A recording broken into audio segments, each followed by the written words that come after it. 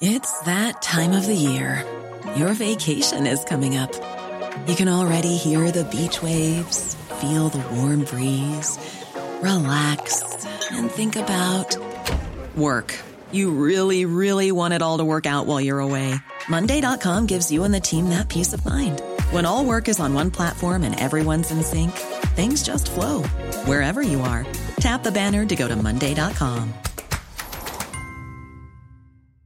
Ever catch yourself eating the same flavorless dinner 3 days in a row?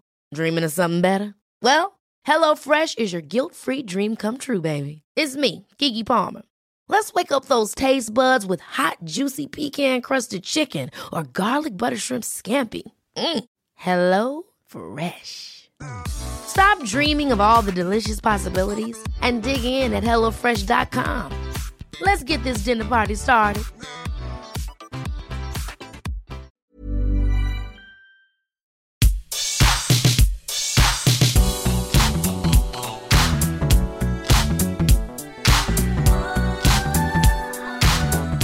Hello, everybody. Welcome to the What Culture Gaming Podcast. I'm your host, Scott Tailford, joined by Ben Roy Turner. Ooh! And Josh Brown. Spooky! Terrifying sounds echoing from the remnants of Halloween that was only this last weekend, which it feels like it was a lifetime ago. It feels like we did a hell of a lot of stuff across the weekend. I'm still recovering, as you can hear, but we thought we'd break down a whole bunch of different horror games of 2021. Maybe some stuff that you haven't played, maybe some slightly more overlooked stuff, because everybody checked out Resident Evil 8, but that doesn't mean that they don't have time to check out Mundawn, to check out Visage, to check out Alan Wake Remastered, which is the first thing we're going to touch on, because all three of us have bought it. Now, I've not fired it up very much, but I did go through the original Alan Wake just earlier this year. Ben Roy, you're the biggest Alan Wake fan that I know. Is it any good? Finished it, mate. Great. I love the new Alan face. Went back to some videos to check out his old. It's like Alan got on like I don't know, a treadmill or something. He's lost a bit of pixelated podge in his face, and then got some more stubble. It's like he went through from a teenager to an older gentleman who'd seen some stuff and lived out some years. And I appreciated that, the touch-ups to some of the, like, all the cutscenes and the adjustments of like the darks look more dark, and it's like about that. Just it feels more like a level design wise, it feels a bit stuck in the past, but everything else feels nice and fresh. Did they do like much more to like the guts of it, other than like, because obviously Alan got a new face model, but is there other stuff that's like notably different? Well, on PlayStation 5, there's the whole point is that you hold the torch up to the Taken, and then they all die. Not Liam Neeson's Taken, but the great thing about the DualSense is you can hold the trigger just enough back, and it gives you the resistance at the point where you don't use your torch power. You just sort of blind them for a second, which is very handy and works really well. That's cool. That's cool. I mean, I saw that they did just for Alan Wake itself, it feels like it deserves a much wider audience, that kind of thing. It's one of those games you don't realize was attached to the Xbox for so long. Josh, you're a big old Alan Wake fan. I am. It's been a long time coming back to Alan Wake, because I remember where I was when I bought it. It wasn't at launch, and I had to decide whether to buy. I think it was 2010. I might have got it a year later, because I was deciding in Asda whether to buy BioShock 2 or Alan Wake, and I'm forever grateful that I went for Alan Wake, because I absolutely loved it at the time. I played it twice, but haven't touched it since, and it's kind of occupied the space in my mind of being this almost legendary horror game to me. I love the setting. I love the characters. I thought it was just so atmospheric and cool. So I was approaching this remaster with a little bit of trepidation almost, because I was thinking, how could it possibly live up to the ideas of it that I had in my head? And it's been really interesting going back to it. I'm only a couple of episodes in, as they call it, a couple of chapters in, but it's been really kind of great to get back in the swing of things, get back into the flow of combat, and kind of reappreciating this world now that I've seen all of its reference points and kind of experienced its inspirations firsthand that I hadn't quite done back in the day. Obviously big Twin Peaks inspiration, a lot of Stephen King in there, a lot of like that stuff. So coming at it from that lens as a kind of more sophisticated horror aficionado, as you could say, has been an interesting experience, because I have a few faults with it, but overall it's been very, very enjoyable. The thing that I didn't like back in the day was like the whole, you got to wound them with the light and then finish them off with like gunfire, which at the time I thought was a bit too repetitive, but going back to it like more recently, it is really satisfying and chunky. Like one thing that Remedy do better than so many other devs is really chunky third person combat. And I actually had a blast going through it more recently. And like you said, it's more that like you've experienced a lot more of the things that it's pulling from. And like I've watched Twin Peaks, like I said, in between like when the original one came out. What were the faults that stood out to you? Kind of partly the gameplay, like you alluded to there, back in the day, the big criticism was that it got repetitive, that you were just, blinding the enemies, you were getting down their kind of defenses, I suppose, that you were popping off a few shots. And I remember you kind of like poo-pooing the criticisms back in the day and saying, no, this is awesome. It feels good. It feels weighty. Like you said, it felt very satisfying. And while it still does, I've kind of had more trouble with it this time around. I feel it's felt a little bit clunkier, not quite as satisfying, but still overall good. I think that's more on account of it being an older game rather than any faults that it might have made at the time. But it's still like incredibly atmospheric. The fact that there's like no HUD, more or less, for like most of the firefights, and you're literally using your torch as a cursor, like that's awesome. It makes you immersed in the thing, and the weapons are cool. Using the hunting rifle to headshot someone, knocking out a flare. Like I've used more tactics this time around, and it's felt satisfying to dispatch the Taken. I think for me as well, like the story side of it, coming off Max Payne, I wasn't ready for how more like interpretational or like crazier or I don't know, conceptual Alan Wake is, but like going back to it now, many years past, I think that is easily one of the best written games that like obviously that Remedy have ever done, but it's definitely way up there overall. Benro, what do you think of it going back into it from Control? Because you did the Alan Wake DLC for that as well. It's just certain things like the collectible, the thermos, knowing that that's object of power now, and just how like the Taken. I can't remember what the goblins in Control are called, but how like I can see sort of like the shadowness in them, and they're just sort of a different version of that sort of power, and really just wanting to can't wait for these worlds to blend. Like I have one gripe as well, is like I wish they'd updated this, is Alan Wake can't run to save his life. And that weird little like dad job that he does. Yeah, and you don't have to like. I would say you don't have to fight everyone because you can just run away. But for the most part, you're so slow that you can't really get away from the Taken unless you have got like 100 flares to sort of like flare your way through sort of a combat zone. But going into this now, they don't really add. There's like a few. There are like QR codes that I found that take you to secret YouTube videos on their channel, which that's really cool. In the original Control, you did see like the shadow of Wake as you stand there, like a lot of the Control cutscenes were, but that you do get like secret shadowy cutscenes that are sort of like weirdly like Alan from in the sunken place. Like I don't think it's called the sunken place. That's more Get Out, but it is the not it's Get Out, but that sort of like style of where he is come the end. Sorry, spoiled a bit of a 10-year-old game, but also play some DLC because it changes up as well.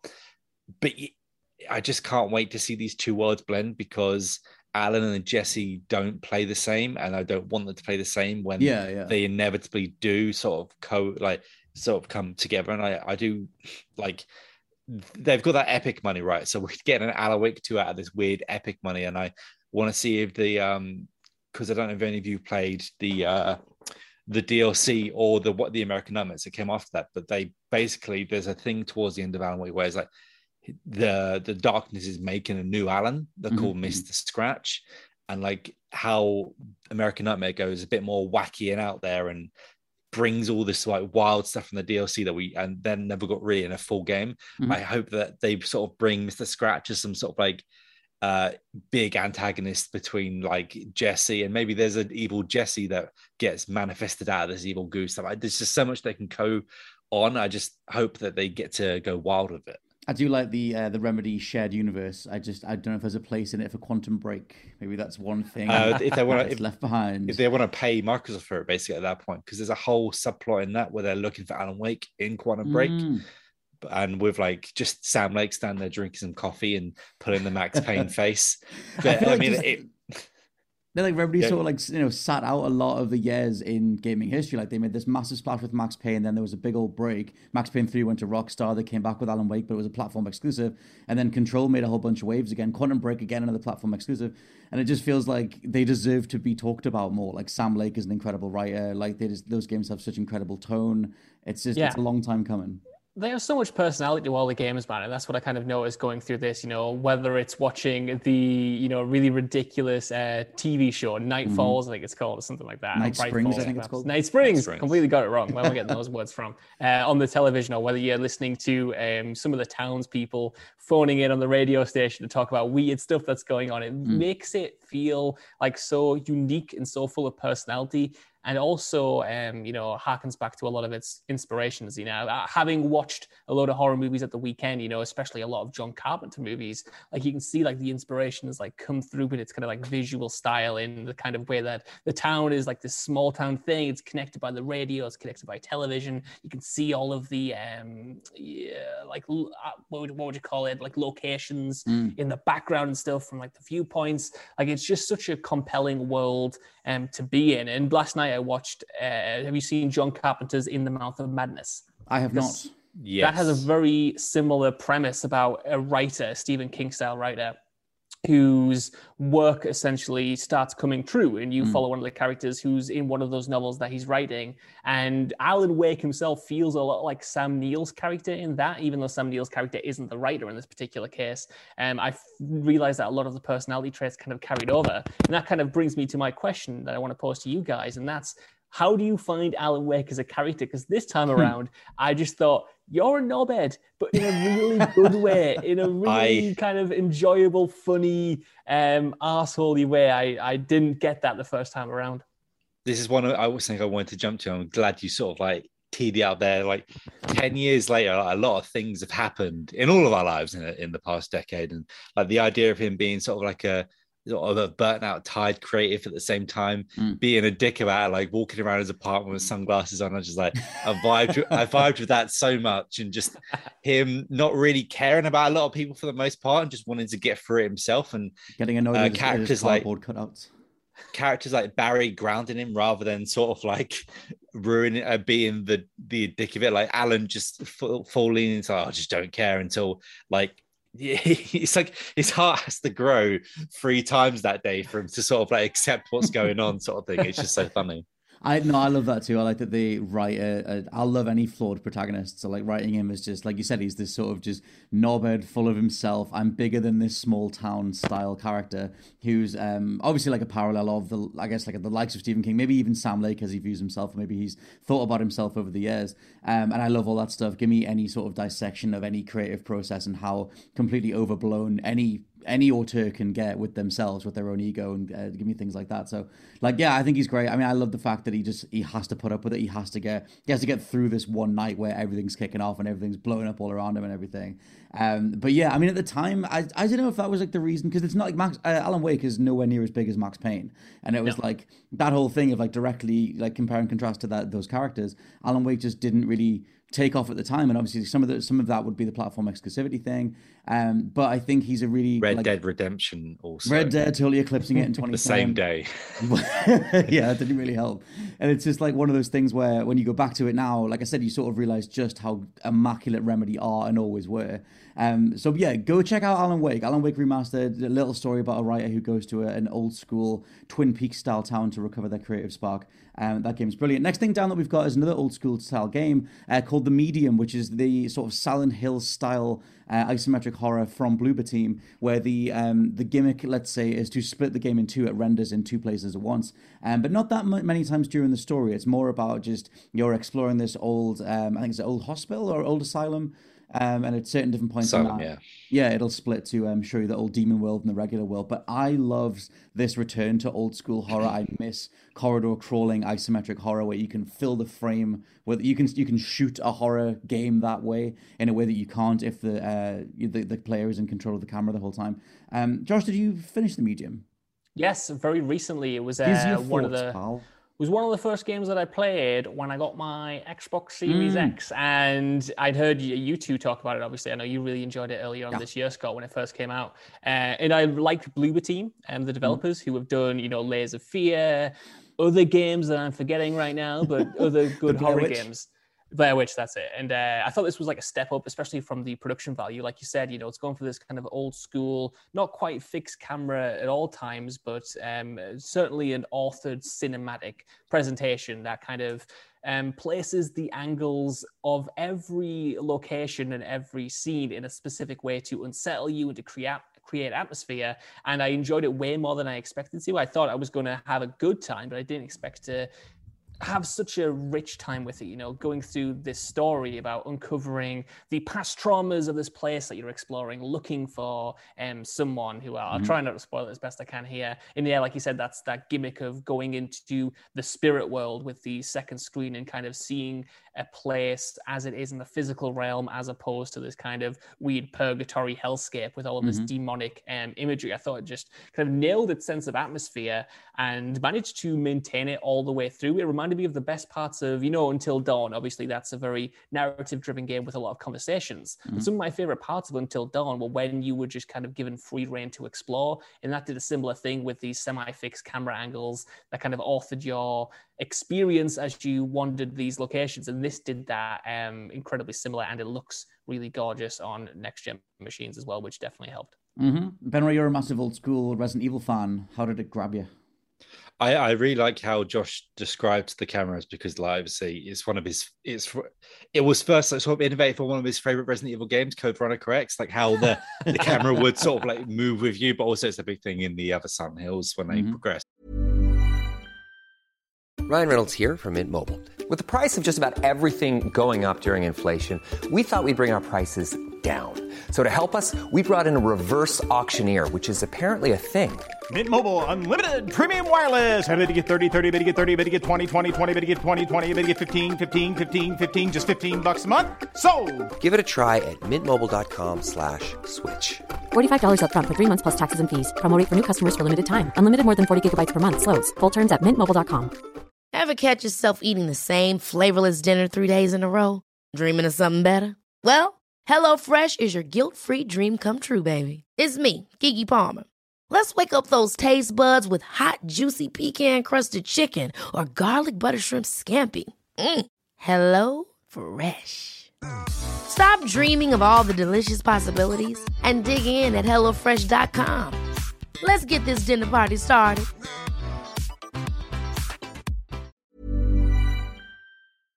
This podcast is brought to you by Indeed. If you need to hire, you need Indeed. Indeed is your matching and hiring platform with over 350 million global monthly visitors, according to Indeed data, and a matching engine that helps you find quality candidates fast. And Indeed doesn't just help you hire faster. 93% of employers agree Indeed delivers the highest quality matches compared to other job sites, according to a recent Indeed survey. One of the things I love about Indeed is that it just makes hiring all in one place so easy, because you just get unparalleled access to job seekers. Plus, listeners of this show will get a $75 sponsored job credit to get your jobs more visibility at Indeed.com/WCG. Just go to Indeed.com/WCG right now and support our show by saying you heard about Indeed on this podcast. Indeed.com/WCG. Terms and conditions apply. Need to hire? You need Indeed.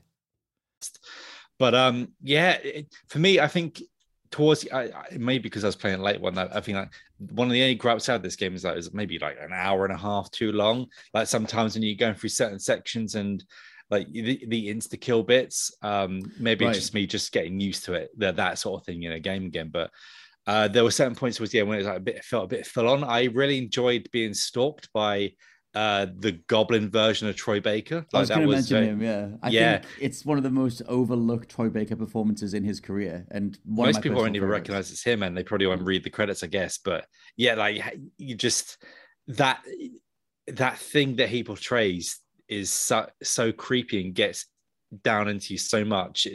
It did the sort of like the stalky protagonist best this year out of any game that has the stalky protagonist. What with Resident Evil and like Metro, and even most of the Resident Evils, I would say. But I just, you're playing it and you're like, oh god, this is so close to Silent Hill, man. And like the rumors that they might be on something like that, and just I hope that it's, I mean, the Game Pass money did them enough, and like it's sold enough on PS5. Like there's part of me thinking, do I just buy it again on PS5 because I like it so much? And a weird thing that it's a next gen only game was nice, weird appreciation of it. But yeah, it was so old school of like, say, how the camera went, as Josh said, some of the puzzles and just some like you just need to experiment and go through, and jumping into the spirit world added that just extra layer of, yeah, I'm into it. Extra layer of fear, you might say. I wonder if they made this as a proof of concept to show Konami or whoever that they could do a Silent Hill, because that is the leading sort of rumor/leak thing, is that they're going to be doing the next thing, and the idea of rendering two environments at the same time is something that the Silent Hill IP, like you could take that and run with it, and it would look kind of like the literally, Shadow, like the way that it gets done in like the movie versions of Silent Hill or something like that. But yeah, the medium, proper old school horror game. If you like corridor crawling horror, I would say it's a must play. I think it's one of the best horror games of the year, if not one of the best games of the year overall. Other thing down is not necessarily a slow burn horror at all, but Benroy, you put down Aliens Fireteam Elite, which is a whole different type of horror, dealing with swarms of xenomorphs coming at your face. Yeah, it's just, I mean, like, I maybe watched Alien and Aliens far too young as a kid, so whenever I go into a fresh xenomorph experience, I'm always going to be scared the first time around, even with some of my friends in my ear. And then you get jumped on by the hunter version of the alien, like, oh God, I'm dying. But yeah, if you want to play something with just some friends, I guess, I mean, you could play on your own, but the AI is useless. That's probably one of the most scariest. Yeah.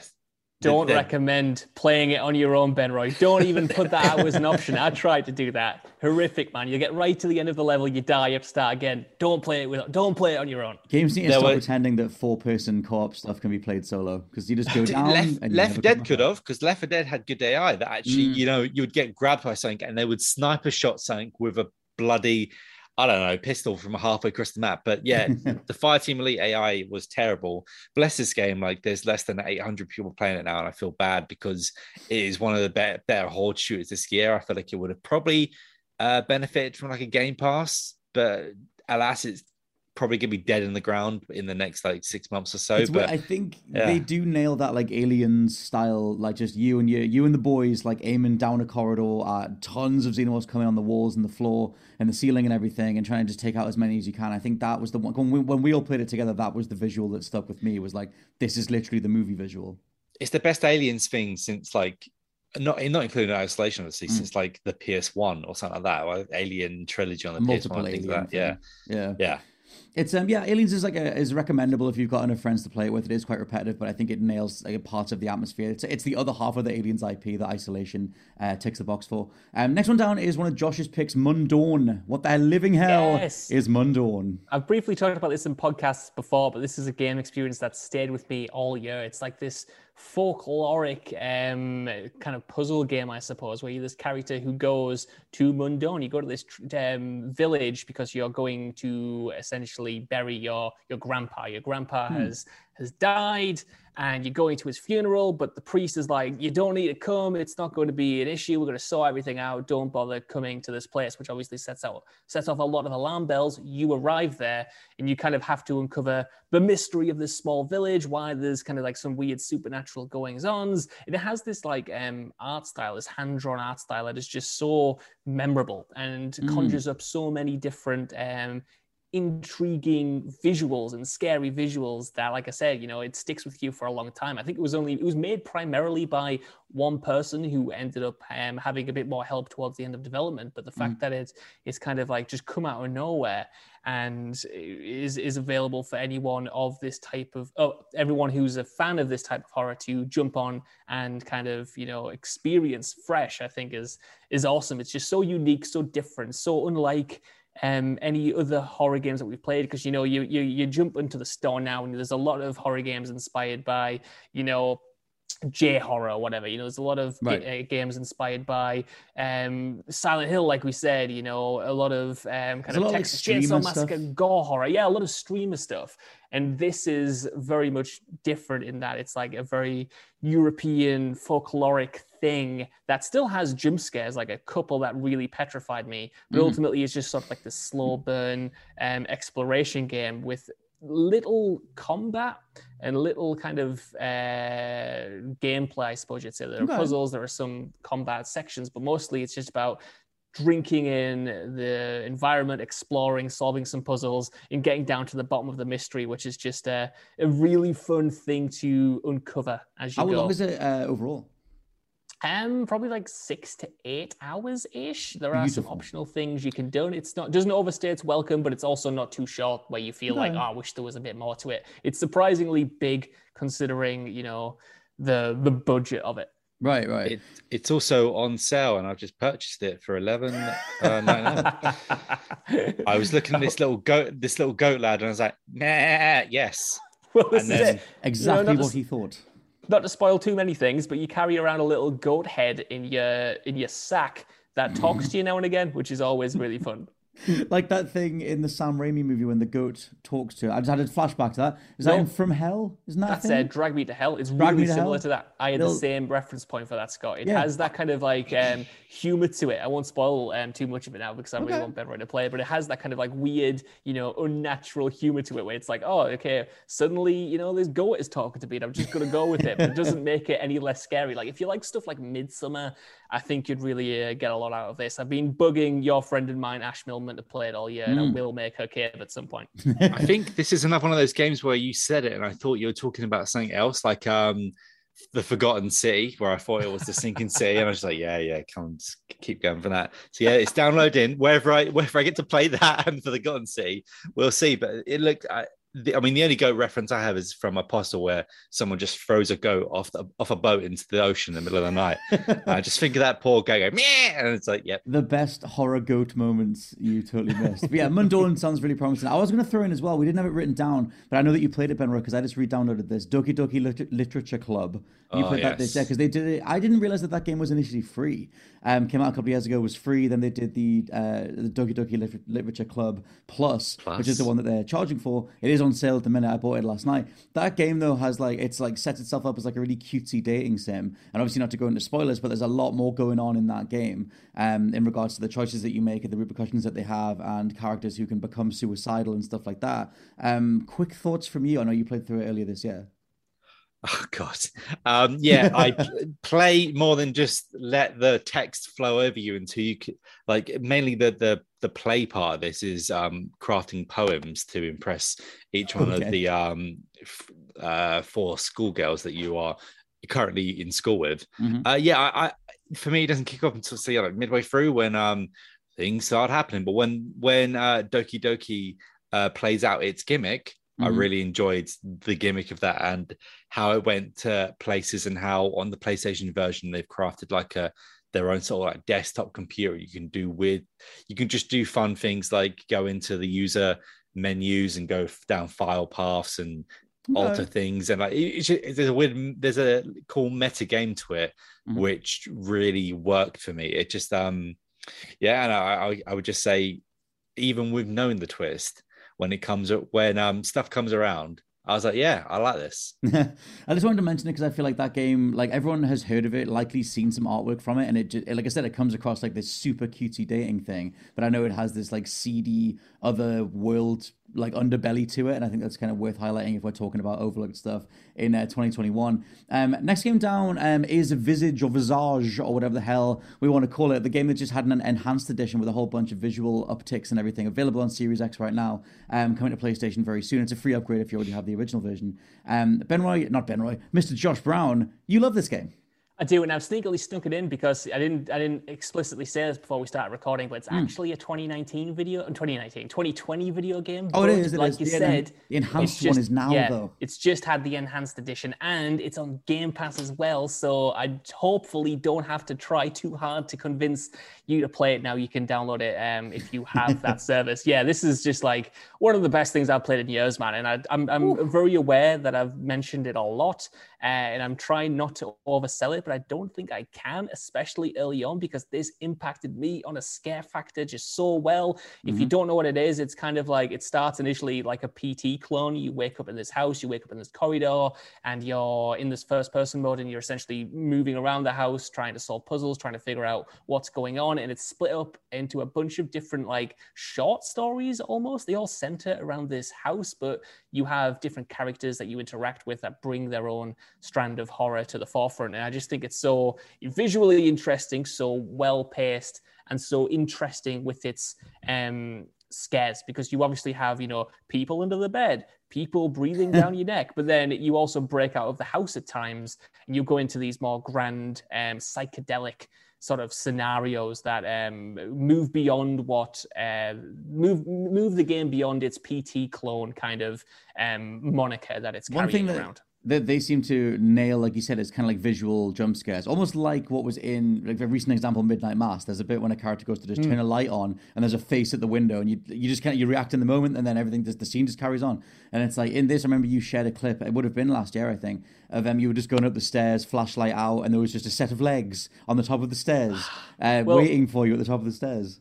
That's it. That's the way it utilizes its scares. Like, you'll have seen them in a lot of horror movies, but the fact that you're playing them, for instance, in that section you described there, it's actually a flash camera. So all the lights go out. You have this flash camera, and you need to take pictures to light your way. It's kind of like, if like you've seen Lights Out or something like that. Oh yeah, it's a technique that's been in a bunch of things.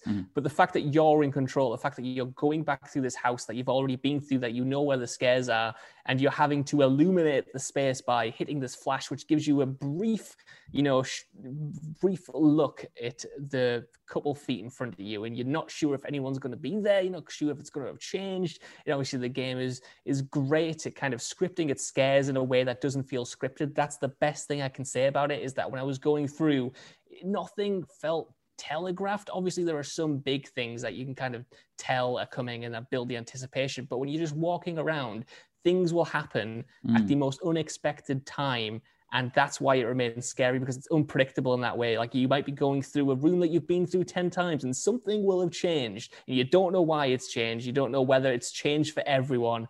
And that kind of sense of unpredictability, the sense that it's not scripted, the sense that each experience is your own, like, that's what made it such a special experience to me. I was going to say, does it feel like this is the PT that we never got? Like, is there a level of storytelling here or a level of like depth to what's going on that satisfies that side of it? Or is it more like the atmosphere, it's the tone? The reason to play it is because it is just a big old scare fest. Yeah, I think for me, it is just because it's a big old scare fest. There is a story there, and the story certainly goes places, and there's like a mythology to piece together. That didn't come together in a necessarily satisfying way for me, and I think the last story does peter off a little bit, but overall, it's there if you want it, but for me, it was more of a crux to deliver the scares and to ground the scares in a certain believable context, I guess. Mr. Ben Roy, will you be checking out Visage? It's on my want to playlist, and it is going to be downloaded to my Xbox after this. That's where I'm at. I played the original one, and then for me it was just too cheap feeling at the time, and I know that that's sacrilege, because you've shown me plenty of screenshots that show that it looks gorgeous. I didn't see that. I saw blocky as hell stuff, but I want to love it. If JB says it's brilliant, I want to believe it's brilliant. Not in regards to Returnal, but I want to get there with Visage. And so I've also re-downloaded it because it is on Game Pass, but I bought it on PlayStation, so I guess I'll be entitled to that too. But yeah, overall, a ton of stuff to go check out. Maybe a whole bunch of games from 2021 that have been a bit missed out, and that we'll probably shout out again near the end of the year when we do a full-on wrap-up, because there's a few more things to come between now and then. For now, though, this has been the What Culture Gaming Podcast. I've been your host, Scott Hilford, joined by Ben Roy Turner. I can play these now that I finished Far Cry 6. He's finally free. And Josh Brown. I'm going to be really disappointed when Ben Roy doesn't like these games. I'll be crushed. I'll probably not like them either. But also, bye. Bye.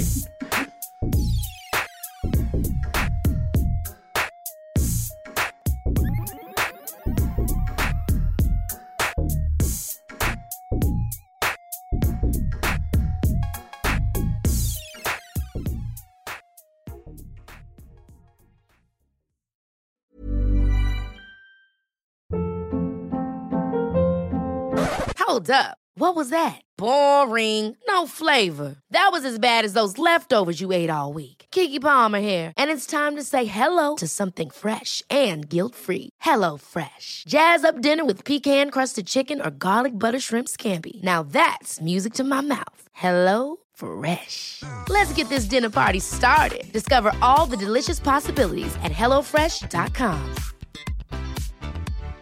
Hi, I'm Daniel, founder of Pretty Litter. Cats and cat owners deserve better than any old-fashioned litter. That's why I teamed up with scientists and veterinarians to create Pretty Litter. Its innovative crystal formula has superior odor control and weighs up to 80% less than clay litter. Pretty Litter even monitors health by changing colors to help detect early signs of potential illness. It's the world's smartest kitty litter. Go to prettylitter.com and use code ACAST for 20% off your first order and a free cat toy. Terms and conditions apply. See site for details. Planning for your next trip? Elevate your travel style with Quince. Quince has all the jet-setting essentials you'll want for your next getaway, like European linen, premium luggage options, buttery soft Italian leather bags, and so much more. And is all priced at 50 to 80% less than similar brands. Plus, Quince only works with factories that use safe and ethical manufacturing practices. Pack your bags with high-quality essentials you'll be wearing for vacations to come with Quince. Go to quince.com/pack for free shipping and 365-day returns.